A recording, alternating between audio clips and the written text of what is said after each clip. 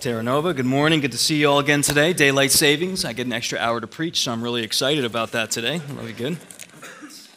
I'm going to be going through a series of passages today, but I'll be starting in John 14 through 16, reading a few of those. So if you have your Bibles, go ahead and find your way there. If you don't, put your hand up and someone will bring you a Bible. We've been in this series called Ancient Upgrade, and what we're really trying to say with those two words is something pretty simple, that the church always has this dynamic tension of taking these pieces that are ancient, that are orthodox, that are eternal, that are true always about God and about His Word and about what His plans are for His people, and bringing them to something that always changes. The time in which we live, the way in which we communicate, the people to whom we communicate, the places that we find ourselves both individually and as a church change on a regular basis. And the church runs into this tension of figuring out, how do we walk this balance? And sometimes in history, we have married ourselves so much to our methods that we've actually marginalized ourselves as an active church in our day. We're speaking truth, but no one can understand it because we're not engaging with anyone. We've essentially sealed it all up in a bunker with a cross on it, and we don't talk to anyone really about these things. At other times, the church has made the horrible mistake of saying, we'll put aside the depth of the message or even the content of the message so that we can engage with a little more popularity, with a little more broadcast nature to us, to be able to engage more people, but really we have less to say because of that. What we want to do is try to do what the church has to do in every age, and that's find the point of discernment of the incarnation. What does it mean to follow after our Lord, who definitely left a place that was different than the place He came to? He left heaven to come to first century Palestine. He took on a culture to be able to communicate truth, eternity meeting time. And how does the church do that, walking through that balance? We just finished up a subsection of this on Christology, on the birth and the crucifixion and the resurrection of Jesus. If there's one piece that I would say is most critical in those pieces of orthodoxy that we hold, that would be it. I'd encourage you to go back if you missed those sermons, because who Jesus is, our Christology, defines every other piece of theology that we have. It defines how we look at the church. It defines what we know about the end. It defines all of it. So we want to make sure we really get that right and strongly. We can never exhaust that. I don't think God will ever say to a church, you spend too much time focusing on Jesus.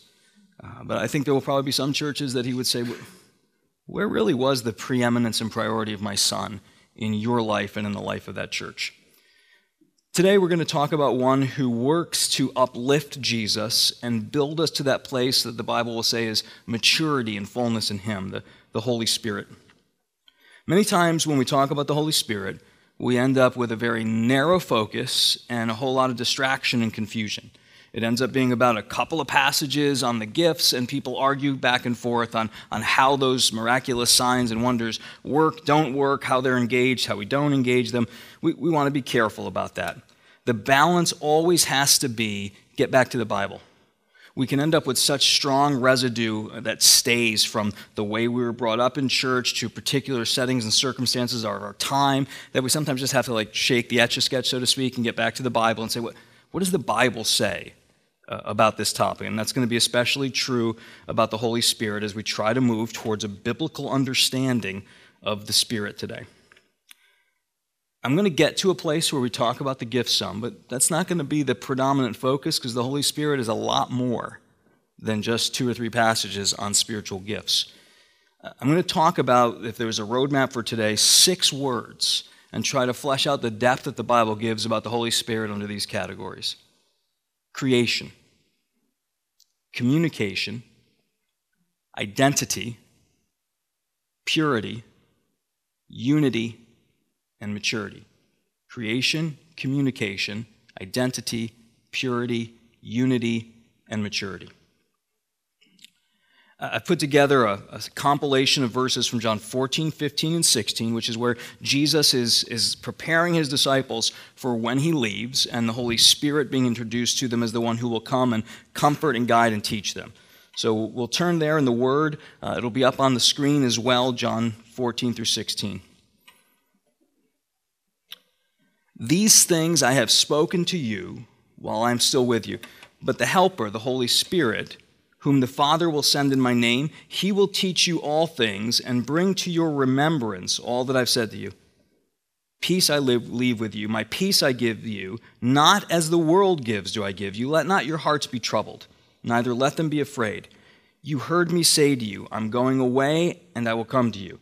If you loved me, you would have rejoiced because I'm going to the Father, for the Father is greater than I. But when the Helper comes, whom I will send to you from the Father, the Spirit of truth, who proceeds from the Father, he will bear witness about me. Nevertheless, I tell you the truth. It is to your advantage that I go away. If I do not go away, the Helper will not come. He will convict the world concerning sin and righteousness and judgment. Concerning sin, because they do not believe in me. Concerning righteousness, because I go to the Father, and you will see me no longer. Concerning judgment, because the ruler of this world is judged. I still have many things to say to you, but you cannot bear them now.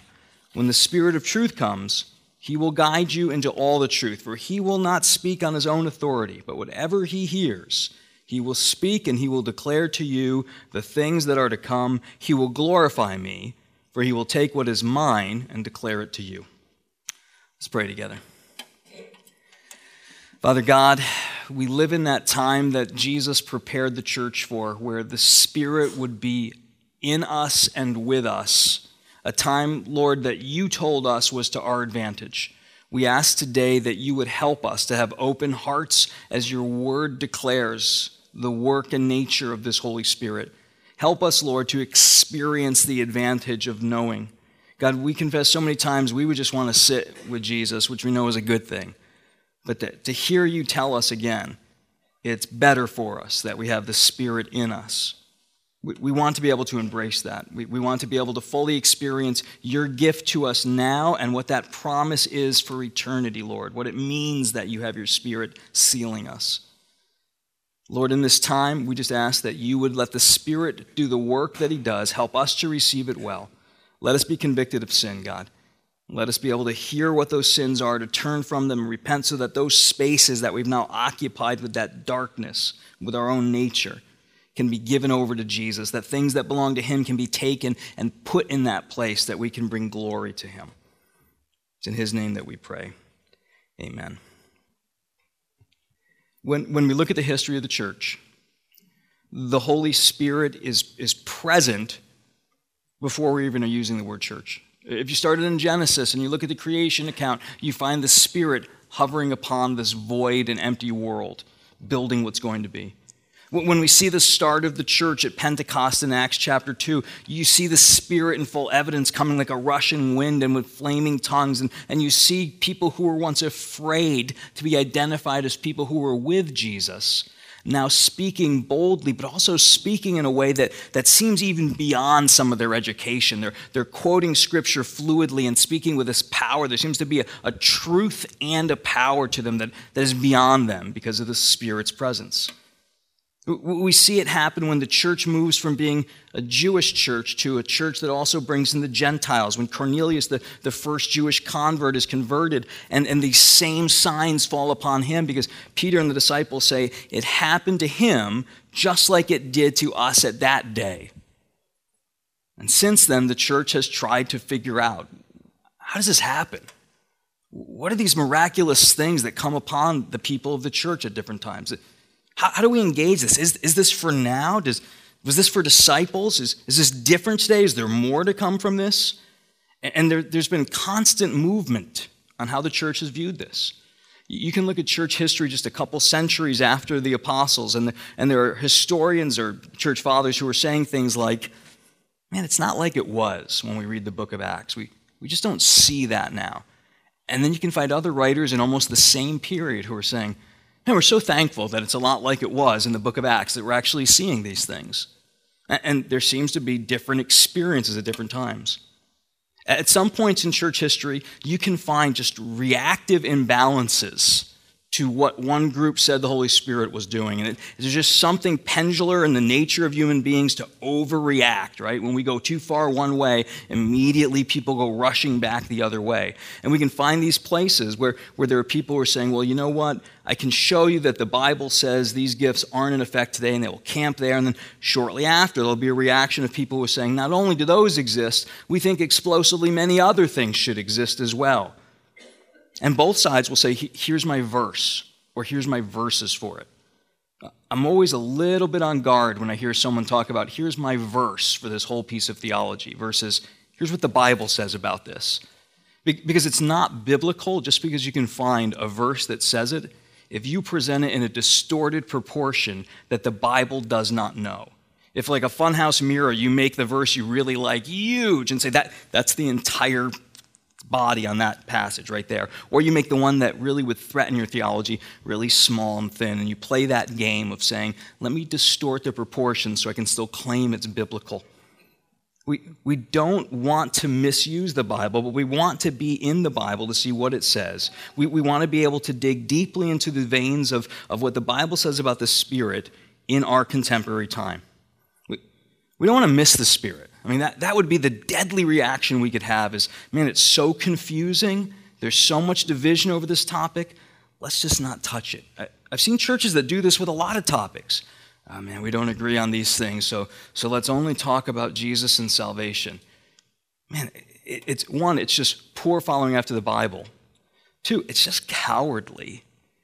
And 3, you can fill it on your own. I don't really have a third, but I feel like there should be one there. So that's your homework. Find out a third, email it to me at some point.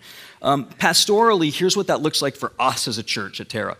We have people who are from all different perspectives on the issues of the Holy Spirit. If I had to break it up into 4 groups, and I'll number them 1 through 4, these are the categories, I would say, of people who are at Terra and outside of Terra who would react to the Holy Spirit in different ways.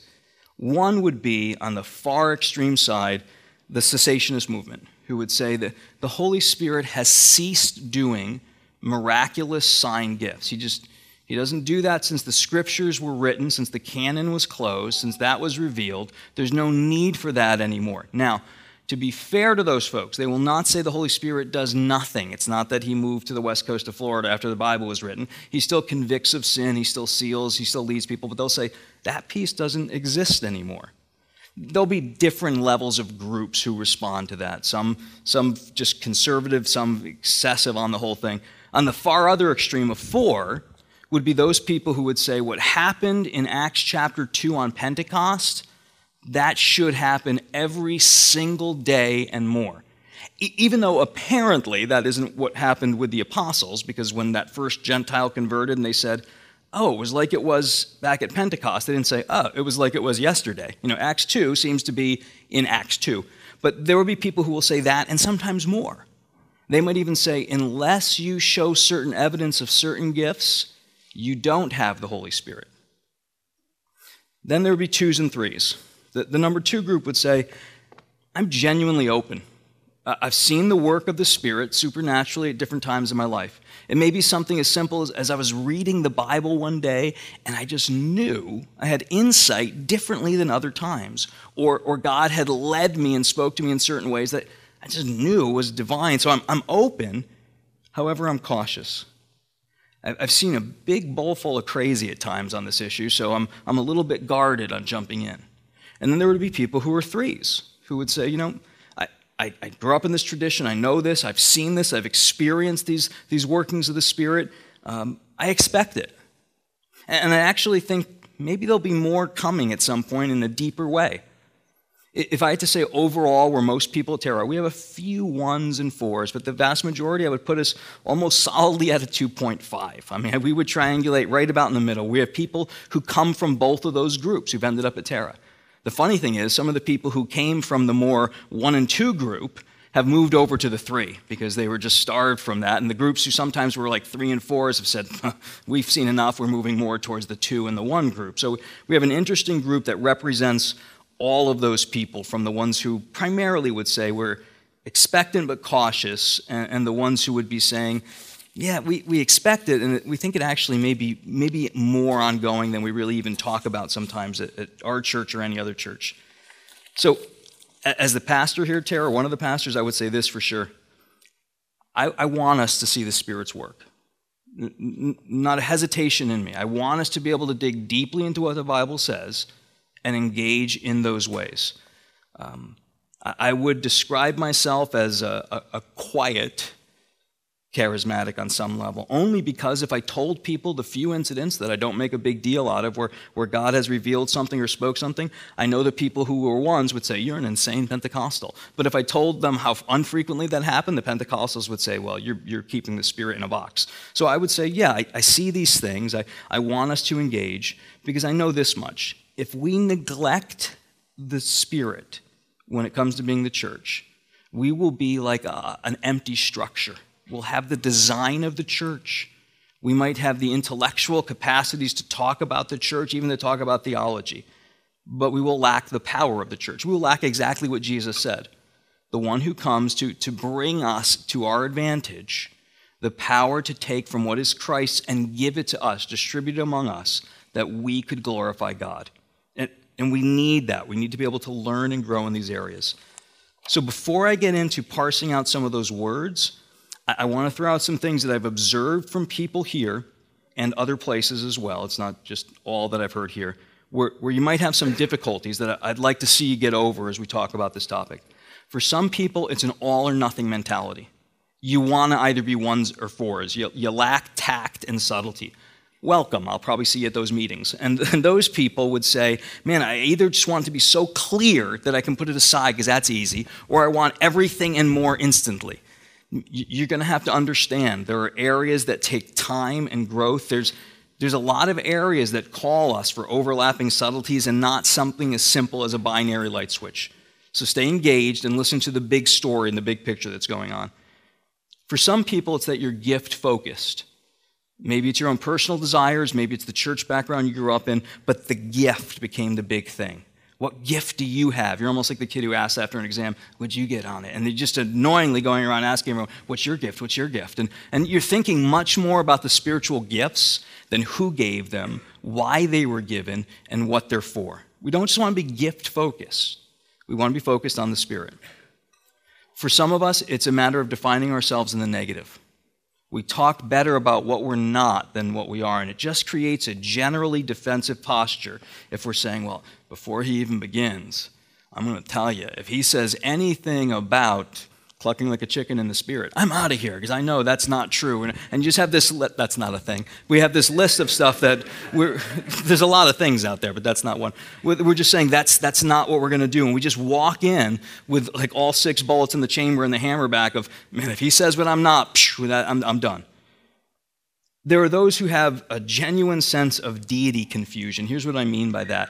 When we talk about the Trinity, sometimes it's really hard to separate one being in 3 persons. And yet, a lot of times when we start dealing with this is what the Spirit does, we want to make it clearer than the Bible presents it. Here's the Spirit's territory. He's here. Here's the Father's territory. Here's the Son's territory. And we don't want those to overlap. What the reality is, one being in 3 persons, there's a lot of overlap. Here's how I'd give an example of that. Who raised Jesus from the dead? Well, someone might say, well, you know what? Jesus said, I lay down my life and I have power to take it back up and down. The answer is Jesus. Someone else say, well, wait a minute, not so fast. When that Spirit-empowered preacher, Peter, talks in Acts chapter 2, he says it was by the foreknowledge of God and the power of God that Jesus was raised from the dead. Someone else say, well, wait a minute. Paul wrote that the Spirit who dwells in us is the same Spirit that empowered Jesus to be raised from the dead. So it seems to be the answer is God. Father, Son, and Spirit. And that can be confusing. If we work too hard on this, we can make the error of saying the Holy Spirit is almost like an independent operator among the Trinity. And here's what he does that the rest of the Godhead does not do. There's a lot of places where we just need to celebrate God. And there are going to be places where it's clear and places where it seems a little fuzzy as to who does what. That's okay. There's a mystery to the Holy Spirit that Jesus talks about when he's speaking to Nicodemus about being born again. And he says the Spirit's like the wind. You see when it comes, you see what it did, and usually after the fact you go, that's what happened. Right? We just watched Hurricane Sandy come through, not so much rain, but huge winds, and we saw, wow, that was the power that happened after the fact. And We didn't know ahead of time. Even with all of our modern wet weather info, we didn't know. There was a map that had the possible track of the hurricane. I don't know if you saw this thing. There's a possible track that went way left, possible track that went way right, and one that went straight. I mean, my barber could have told me this. I didn't need meteorological equipment to say, it might go left, right, or straight. We're not sure. But once it happens, though, we're able to say, that was the wind. And sometimes it's that way with the Spirit. We just have to accept it. It may not be in a neat box, but we can say, that happened, that showed up, and now we can talk about that. For some, the difficulty is going to be a background in a tradition. It may be the denomination that you're from. You have a particular background where you were taught, you were catechized. I mean, you just knew what the answer was, and it's hard sometimes for you to either go against that, or if you're a particularly rebellious type, it's hard for you to ever agree with that. For some, it may be your local church background, not your denom. Here's what this church believed. This church was really important to me. I might feel like I was betraying my church if I believed something even slightly different than that. Worst of all is if you're a pastor's kid, right? Because then you don't want to betray dad, unless your age is 13 to 19. Then you just sort of do it very naturally at that point. But you have to be careful that your tradition doesn't trump the Bible in terms of what's being said. The last one I would give us a warning on as we head into this to really be aware of so that we can get around it or over it if we need to, is subjectivism. And here's what I mean by that. The Spirit did something in your life at some point. You were just aware of it. You knew how it happened. You knew when this thing happened. But you've begun to think, well, this is how it should always happen. And if I follow through on those exact steps again, I can sort of mechanize it and make it happen. We almost become more superstitious than Spirit following. It's like athletes who have something good performance-wise happen and they adopt it almost as a ritual afterwards. Gary Carter, who was a catcher for the Expos and the Mets, he would, when he had a hitting streak, he wouldn't change his underwear because he was convinced somehow the underwear were tied to the hitting streak, which I'm sure made a lot of his teammates not real happy that he was having success on the field. But we have to be careful we don't do that with God's things. He did something for us. So if I do the exact thing, he's obligated to do it again. Not only that, I'll tell other people, this is how it worked for me, so that's how it must work for you. I've read multiple books on the Holy Spirit where it seems like that's the case. They're not so much arguing, here's what the Bible says about this, as they are, here's what happened to me and at our church. So you should do these things this way. All of these things we have to be very careful because they could end up being something that helps develop and grow us, or they could be something that really blocks us from hearing what the Bible says about the Holy Spirit. With that in mind, let's get into that moving towards a biblical understanding of the Holy Spirit. That first word that I would throw out would be creation. At the most basic level of introducing ourselves to this God, the Holy Spirit, we find him in Genesis, pre-existing everything else. And that's a good pause button reminder for all of us as we're pursuing God. Sometimes it's easy for us to become obsessed with ourselves. You ever notice that? Right? You get the big group photograph. How do you know it's a good photograph? I look good in it, right? But when we're searching after God, we have to do what the Bible does. It starts with him. He presents himself, the eternal one, the one without anything preceding him, before he creates his people to follow after him. And we need to be people who, when we're seeking God, avoid the error of saying, where does this fix me? What does it say about me? What's it say about my job? What should I TiVo tonight? The Bible isn't about that. God is clearly the one at the center, and the Holy Spirit is presented, hovering in that void before anything else. He's presented in the Trinitarian passages like the baptismal phrases that Jesus gives out in the Great Commission. Baptize in the name of the Father and the Son and the Holy Spirit. He's presented as God. Because if anything else was substituted in there, we would have a major red flag. If we said we're going to baptize people in the name of the Father and the Son and the city of Troy, you'd be like, wait, time. That doesn't sound good on multiple levels. Let's not do that. If Paul had said, we're going to baptize in the name of the Father and Son and me, it's like, no, that doesn't sound quite right. Nobody protested when Jesus said, here's the baptismal formula. We're going to baptize in God's name, in the name of the Father and the Son and the Holy Spirit. Because this same Spirit is God. In Genesis 1, when that world is created, it's the Spirit who's hovering upon that void and formless earth. In Luke, when Mary is told, you'll have child, and you'll have that child without ever knowing your husband sexually. And she says, how does this happen? She says, the Holy Spirit will overshadow you, the power of the Most High. And just like that empty world, your empty womb, there'll be a created thing in there. From nothing will come something. That seems to be one of the emphasis of the Holy Spirit's ministry.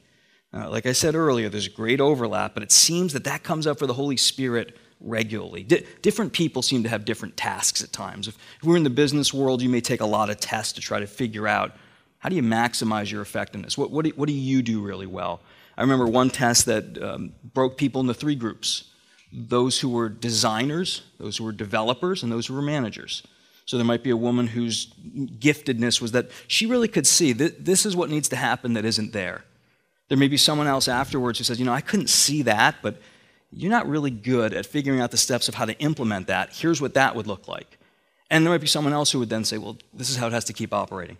The Godhead seems to have those kind of different emphasis, even though they all work cooperatively together. The Father is often described as the one with the plan.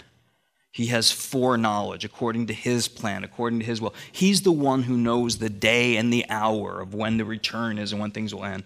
The Son seems to be the one who, through his bodily ministry, Jesus seems to be the one who accomplishes the work. He presents the word to us as prophet. He gives up his body and sacrifice as priest. He's the one who rises in his seat at the right hand to rule over us as king.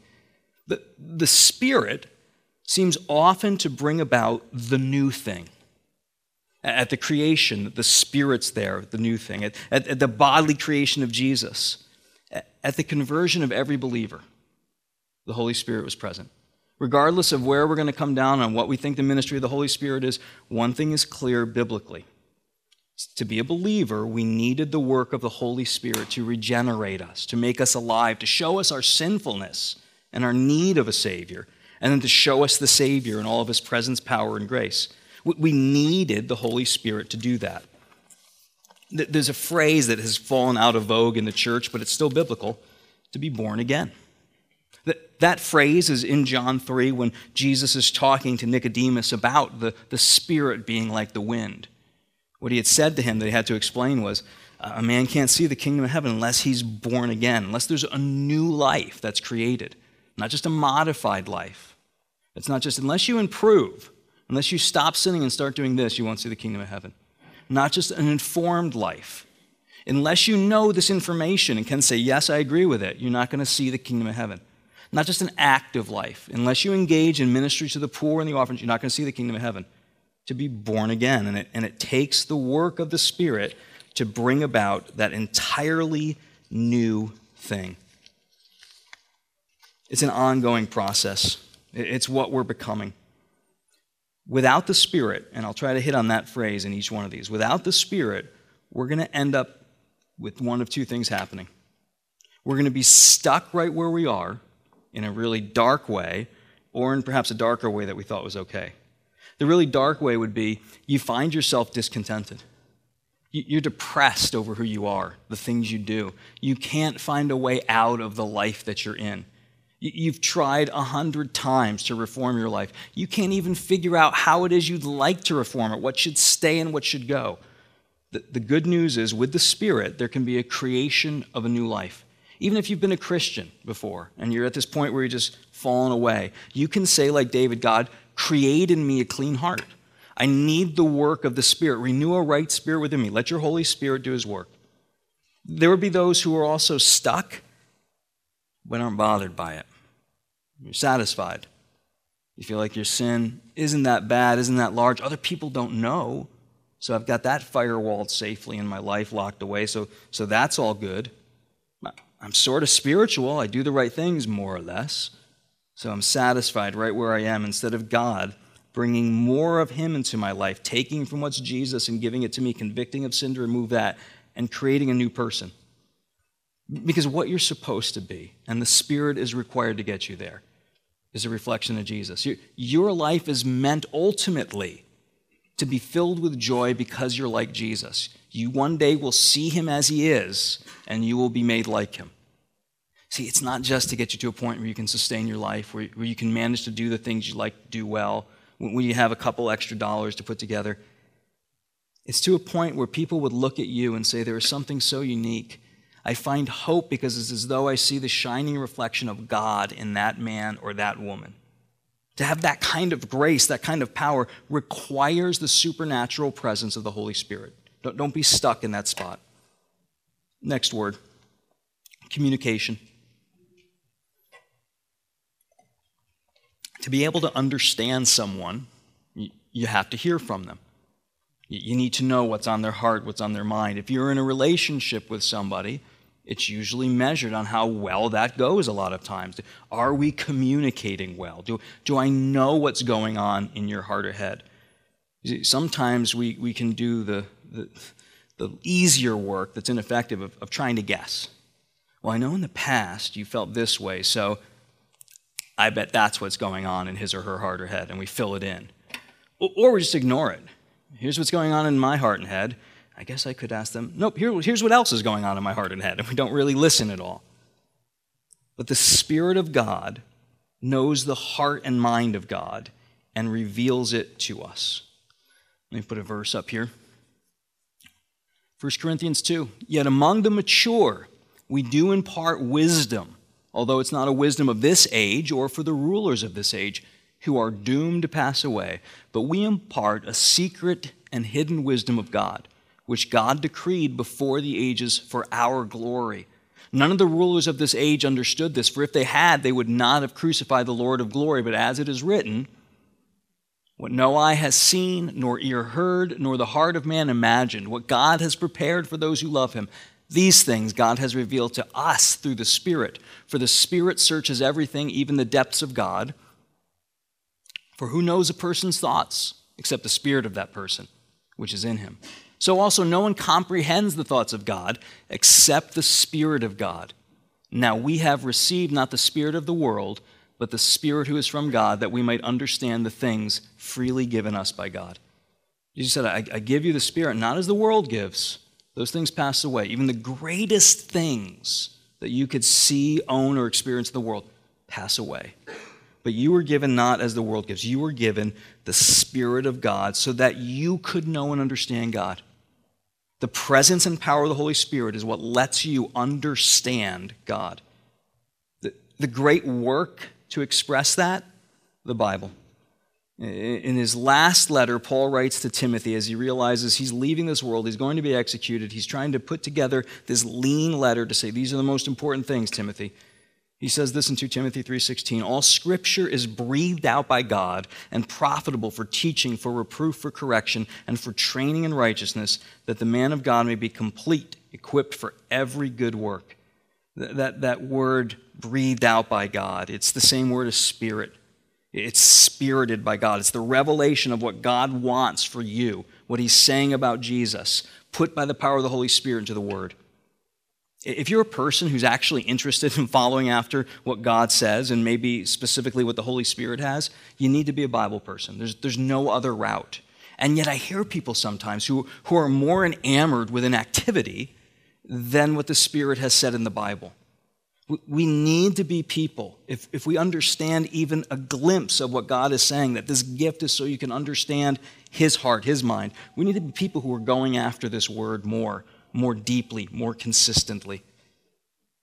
Peter will put it this way when he writes about the Spirit in the Bible. In 2 Peter chapter 1, he'll say, we have the prophetic word more fully confirmed, to which you will do well to pay attention. Now, let me give you a context of why he's saying this. He's talking about things he experienced, like the transfiguration of Jesus on the mountain. He saw it, he was sure he saw it, but then he says there's something even more important than that individual experience. As to a lamp shining in a dark place until the day dawns and the morning star rises in our hearts, knowing this first of all, no prophecy of Scripture comes from someone's own interpretation. For no prophecy was ever produced by the will of man, but men spoke from God as they were carried along by the Holy Spirit. There's something different about the Bible. Peter says it's greater than even the revelation he saw of Jesus in glory, because that was subject to him and his memory and recollection of it. He says the Bible, authored by the Spirit, is so much more important. But we don't want to hit the place where we say we have the Bible, therefore the Spirit's not engaged, because we still need him to explain this. The psalmist writes in Psalm 119, open the eyes of my heart that I can see wonderful things from your law. We still need illumination. Have you ever had this experience where you can read the Bible and nothing. You might as well have read the phone book. You're just kind of going through, okay, got there. Or you're going through and, maybe you understood something and wrote it down and whatever. You can tell the other people at the Bible study, yes, I read. And then there are moments where you read something and it wrecks you. I mean, it just guts you like a fish. You feel like everything that was deep and hidden and protected that you were guarding so you could be secure and safe was suddenly spilled out. And there was just a couple of words that just seemed different. They seemed larger in print almost, or highlighted. And it's the Holy Spirit bringing about the power of illumination as we read his word in his presence. That's what the psalmist is praying for, that we can read, but not just read to get information. We read to see actively where that word is touching us. God's not just interested in you learning about the Bible. He's interested in you being encountered by the Spirit through the Bible. He also communicates to God on our behalf. In the book of Romans, it says he prays for us when we don't know how to pray, with groaning. See, there are times we're really suffering, but we can still pray. God, help me. I'm aching. Please change this. God, help these people I love, man. Their lives are falling apart. I need their help. God, I just need to stop this sin. Those aren't the moments. We're talking about the moments darker and emptier still than that the Bible tries to prepare us for. There will be a place where you don't even know how to pray anymore. You'll have moments where you're just not even sure God's listening. You're just on the floor. You're empty if you're not the person who's more demonstrative on the floor. You're just sitting like a zombie somewhere. And you don't even know how to talk to God if you want to talk to him. The promise is the Holy Spirit will keep that communication open. And he will pray for us when our groanings don't even make sense to us. That ministry of communication relying on the Spirit, oh, so critical, and to our advantage, as Jesus said. All these ways of communicating that belong to the Spirit, who impresses them on us.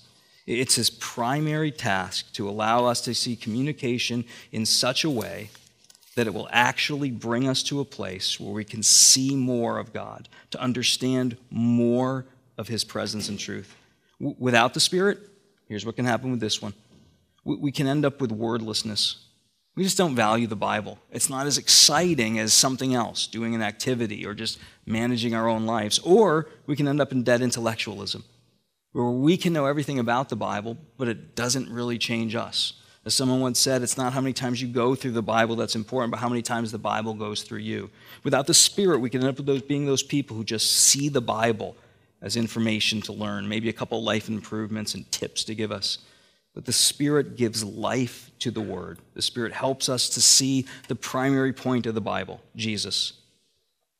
There are words and phrases that come and go in Christianity. A lot of times they're marketed in books. You'll see them on blogs. They'll be in articles.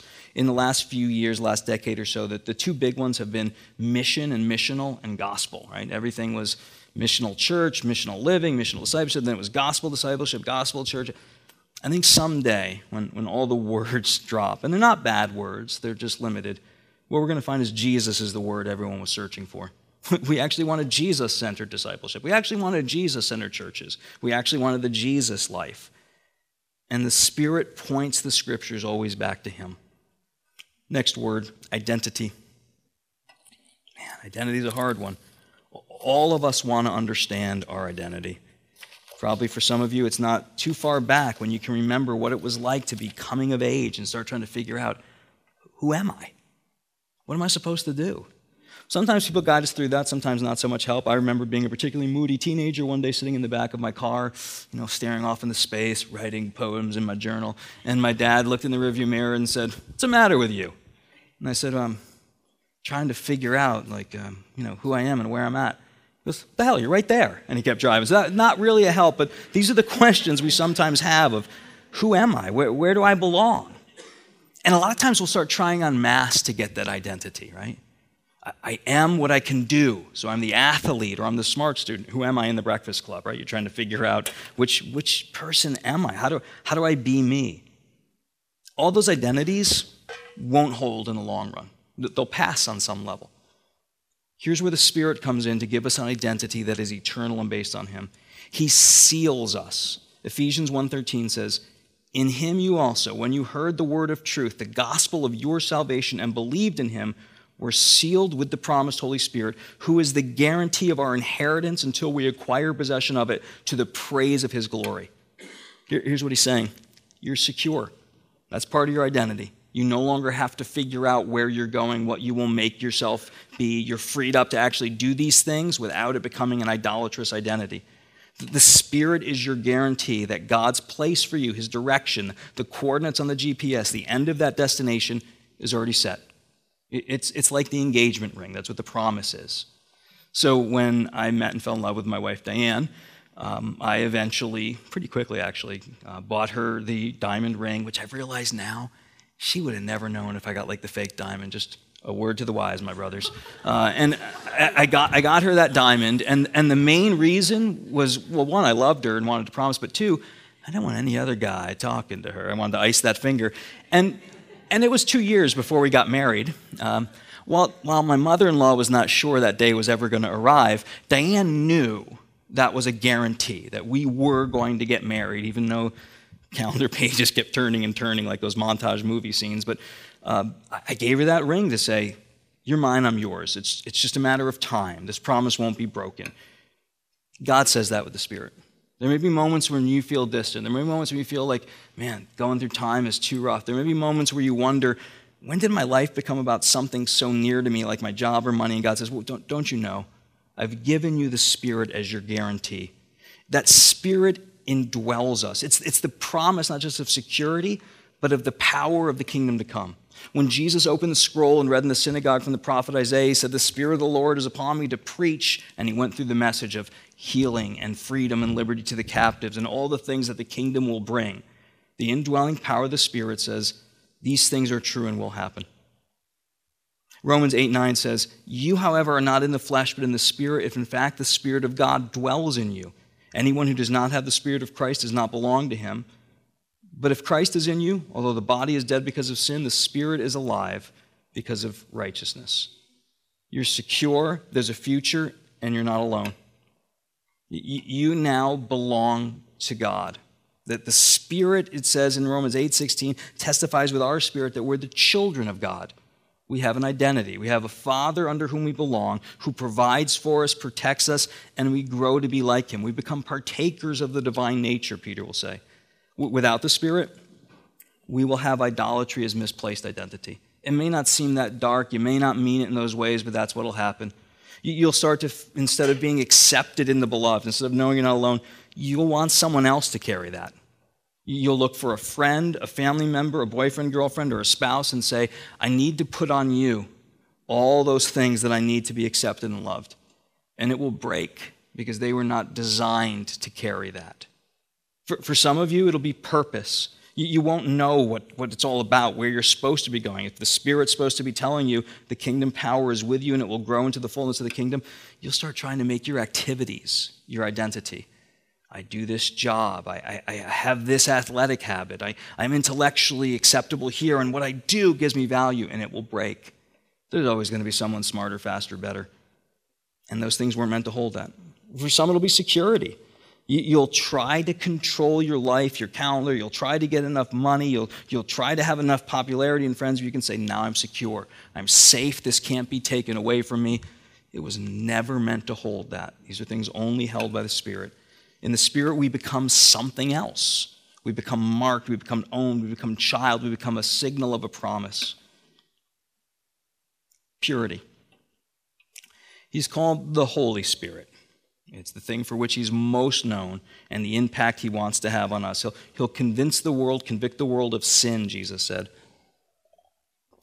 That mark gets really clear because those roads, as they go on, diverge more and more. They're not parallel tracks, sin and holiness. They're absolutely antipolar tracks. Even though at some points in your life, they may not look that different. Give them time, they will. Galatians 5 talks about the fruit of the Spirit and the fruit of the flesh. Both things start as little seeds, but then grow into something else. I say walk by the Spirit, and you will not gratify the desires of the flesh.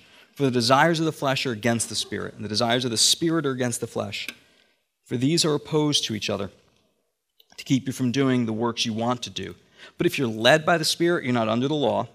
Now the works of the flesh are evident: sexual immorality, impurity, sensuality, idolatry, sorcery, enmity, strife, jealousy, fits of anger, rivalries, dissensions, divisions, envy, drunkenness, orgies, and things like these. I warn you as I warned you before, that those who do such things will not inherit the kingdom of God. But the fruit of the Spirit is love, joy, peace, patience, kindness, goodness, faithfulness, gentleness, self-control. Against such there's no law, and those who belong to Christ have crucified the flesh with its passions and desires. If we live by the Spirit, let us also keep in step with the Spirit. Let us not become conceited, provoking one another, envying one another. See, you could be at a point where you're saying, my sin isn't that bad. No one really notices it that much. I keep it under control. I enjoy some of it, or at least it seems that I do. Sometimes I get a little out of control and ask for forgiveness, but it's all working fairly well. Just wait. As those branches extend, as that fruit comes through, you will see more and more your own death and demise in all that sin. What would seem pleasurable for a little while will actually become not just evident to you, but to everyone else. Just wait. When you're fantasizing about the sin that you would like to do, that you think would be pleasurable, fantasize the whole way through. Don't just take the 10 or 15 minutes that you think would be fun. Fantasize what would happen if people that you knew found out about it, your family. Fantasize that you have your job and career ruined. Fantasize all the negative things. You'll realize this is death. The fruit of the Spirit has to be grown by the Spirit. It can't be done in the flesh. You can try for a little while. You can white knuckle it and say, I'm going to be more joyful. And you can walk around like this. You don't seem joyful. You seem like a used car salesman. You're just way too happy over nothing. You can't make these things happen on your own. I've tried it. A friend of mine a little while back said to me, Ed, I got to tell you, man, you give me permission to speak into your life. One of your big problems is impatience. And he went to say the next sentence. I kid you not, I interrupted him and said, I know, I'm working on that. And I realized, darn it, that didn't go so well. I just interrupted the guy telling me I'm impatient. You can't get to these things on your own. They have to be the fruit of the Spirit, and that takes time. Fruit from a little teeny seed up to a tree, then gets pruned. You have to let the Spirit of God do its work. Sometimes we want to seek the Spirit, I think, just to shortcut the process. God, make the miracle happen to make me this now. What if the process is the work of the Spirit? Growing and pruning until one point you realize, I've begun to be a person who exhibits patience. And when people say this to me, I can tell them, not I, but the grace of God in me. Unity. Ephesians chapter 4. I therefore, Paul writes, a prisoner for the Lord, urge you to walk in a manner worthy of the calling to which you have been called, with all humility and gentleness, with patience, bearing with one another in love, eager to maintain the unity of the Spirit in the bond of peace. There's one body, one Spirit, just as you were called to the one hope that belongs to your call, one Lord, one faith, one baptism, one God and Father of all, who is over all, through all, and in all. But grace was given to each one of us according to the measure of Christ's gift. There's a bond of the Spirit that brings a oneness and unity. The Spirit isn't meant to just satisfy your individual spiritual questions, desires, or empower you individually. It's always about the people of God as a whole. God is working and gifting and empowering people to bring us together. Sometimes it's the most unlikely group of people. Unity doesn't take away diversity. Unity doesn't mean uniformity. The world's often been confused throughout history at who gets along together in the church, whether it was warring ethnic groups, different economic groups, whether it were people who were of different genders at the time that were usually separated completely in their culture. People often look at the church and say, it's amazing. Not just that they're there, anyone can do that, show up and hear a lecture on religious stuff and leave. But to actually be people who are humble before one another, patient with one another, bearing with one another in love, and are so different. Think about the 12 that Jesus called. Simon the Zealot. The Zealots were nationalists, freedom fighters / terrorists, depending which side of the line you fall on. They were particularly good at catching Roman soldiers or traitors and cutting their heads off. Then there's Matthew, a tax collector, a collaborator with Rome, who'd given up his calling as a Levite, a priest to the people, in order to be a corrupt official and take money for himself. The equation of Simon plus Matthew minus Jesus equals one guy without a head. But suddenly you put Jesus in that equation, and you have people who are following passionately after Jesus together, bearing with one another, patient with one another, loving one another. What they thought was their great identity, what they thought they would kill and live and die and make money for, was not as important. The bond of the Spirit had changed them. They knew cause, they knew passion, but this was different. This had to be a work only God could do. You ever been a part of a group where it just feels right? You just feel alike. I remember being at a Springsteen concert with some friends, and Springsteen concerts are big events, right? I mean, the people there are singing at the top of their lungs. I mean, the guy's 97 and still putting on a 3-hour show, so it's really impressive. And we're singing, I think it was Badlands, like at the top of our lungs. I'm like, man, this just feels right to be here screaming and singing. And I just felt like, man, I really belong here. This is almost like just being with a community of people that you just belong with. And then I hear the voice of the Spirit saying to me, yeah, how come you don't do that at church on Sunday when you're singing?